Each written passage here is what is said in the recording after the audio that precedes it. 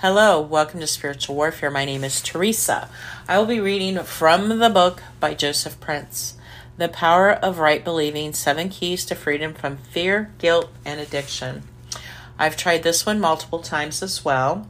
For some reason, my words are getting all twisted and they're not coming out correctly. And I'm really spending a lot of time redoing this. So let's see how this one goes. And if there's a few bloopers in here, just please disregard them. Okay, here we go. Could guilt be creeping in?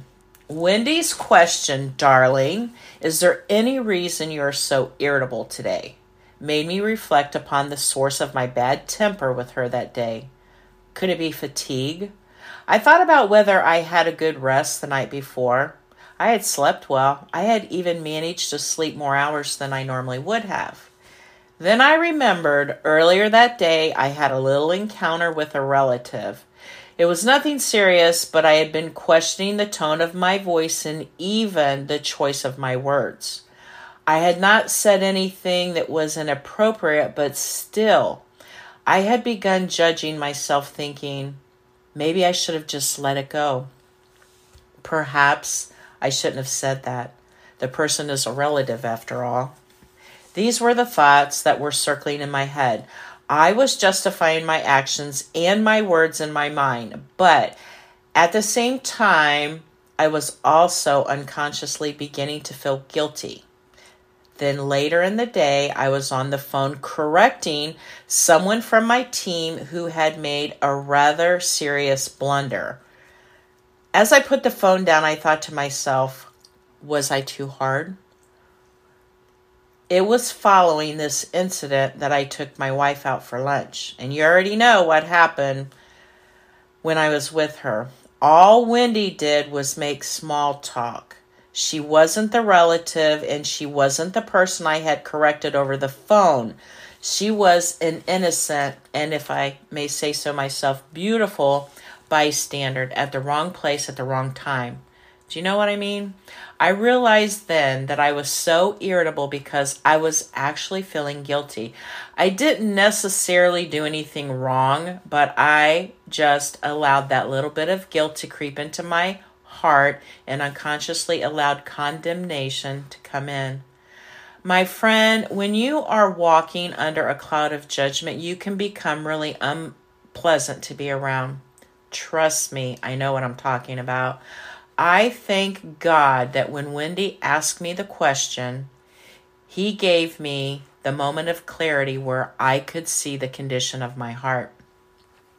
Praise Jesus for a discerning and perceptive wife who didn't take my remarks personally and knew something was not right with me. That is why I told her to let me know the next time she noticed such behavior from me, because even if you are an author of books about God's grace and forgiveness, there can be moments where condemnation creeps into your heart and you are completely oblivious to it. All day long you can feel lousy and all of your answers have a sting in them. That's not the abundant life, and you know what it all comes back to.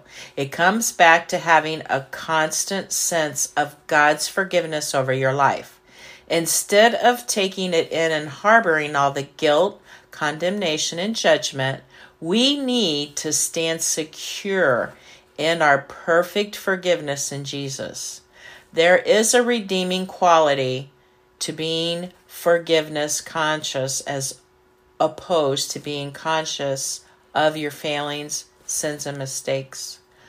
When you are forgiveness conscious and you see your failings on the cross of Jesus, you receive power to break out of your irritability, impatience, and short-temperedness with others. You receive power to break out of your eating disorders, addictions, anxieties.